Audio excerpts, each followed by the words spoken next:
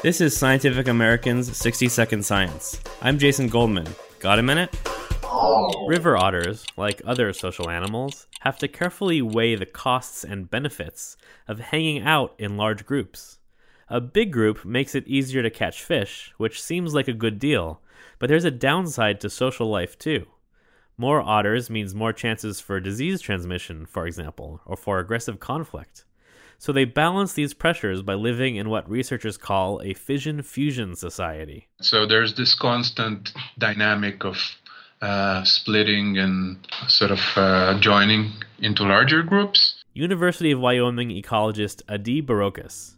To understand the factors that drive these social dynamics, Barocas' team from the University of Wyoming and the Alaska Department of Fish and Game has spent decades spying on the coastal river otters of Alaska near Prince William Sound.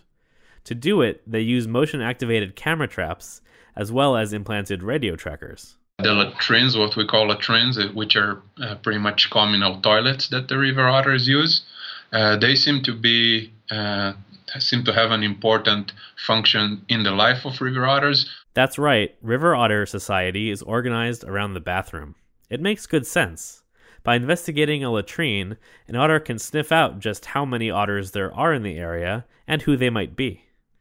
The researchers found the otters performed more signaling behaviors like sniffing, body rubbing, or urinating than social behaviors like grooming or play at what they called crossover latrines, which were located at the junctions of water bodies. Thanks to all that communicative signaling, these crossover latrines were also more likely to host fusion events, resulting in large aggregations of up to 18 otters. In other words, the otters see latrines as a place to exchange information, a sort of central marketplace.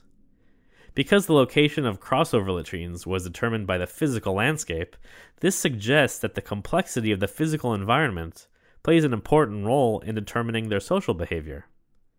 Next, the researchers want to see just how and what the otters communicate at latrines. We often see the river otters sniffing at the latrines and also defecating. And before defecating, they do a little sort of ritualized behavior that we term the poop dance.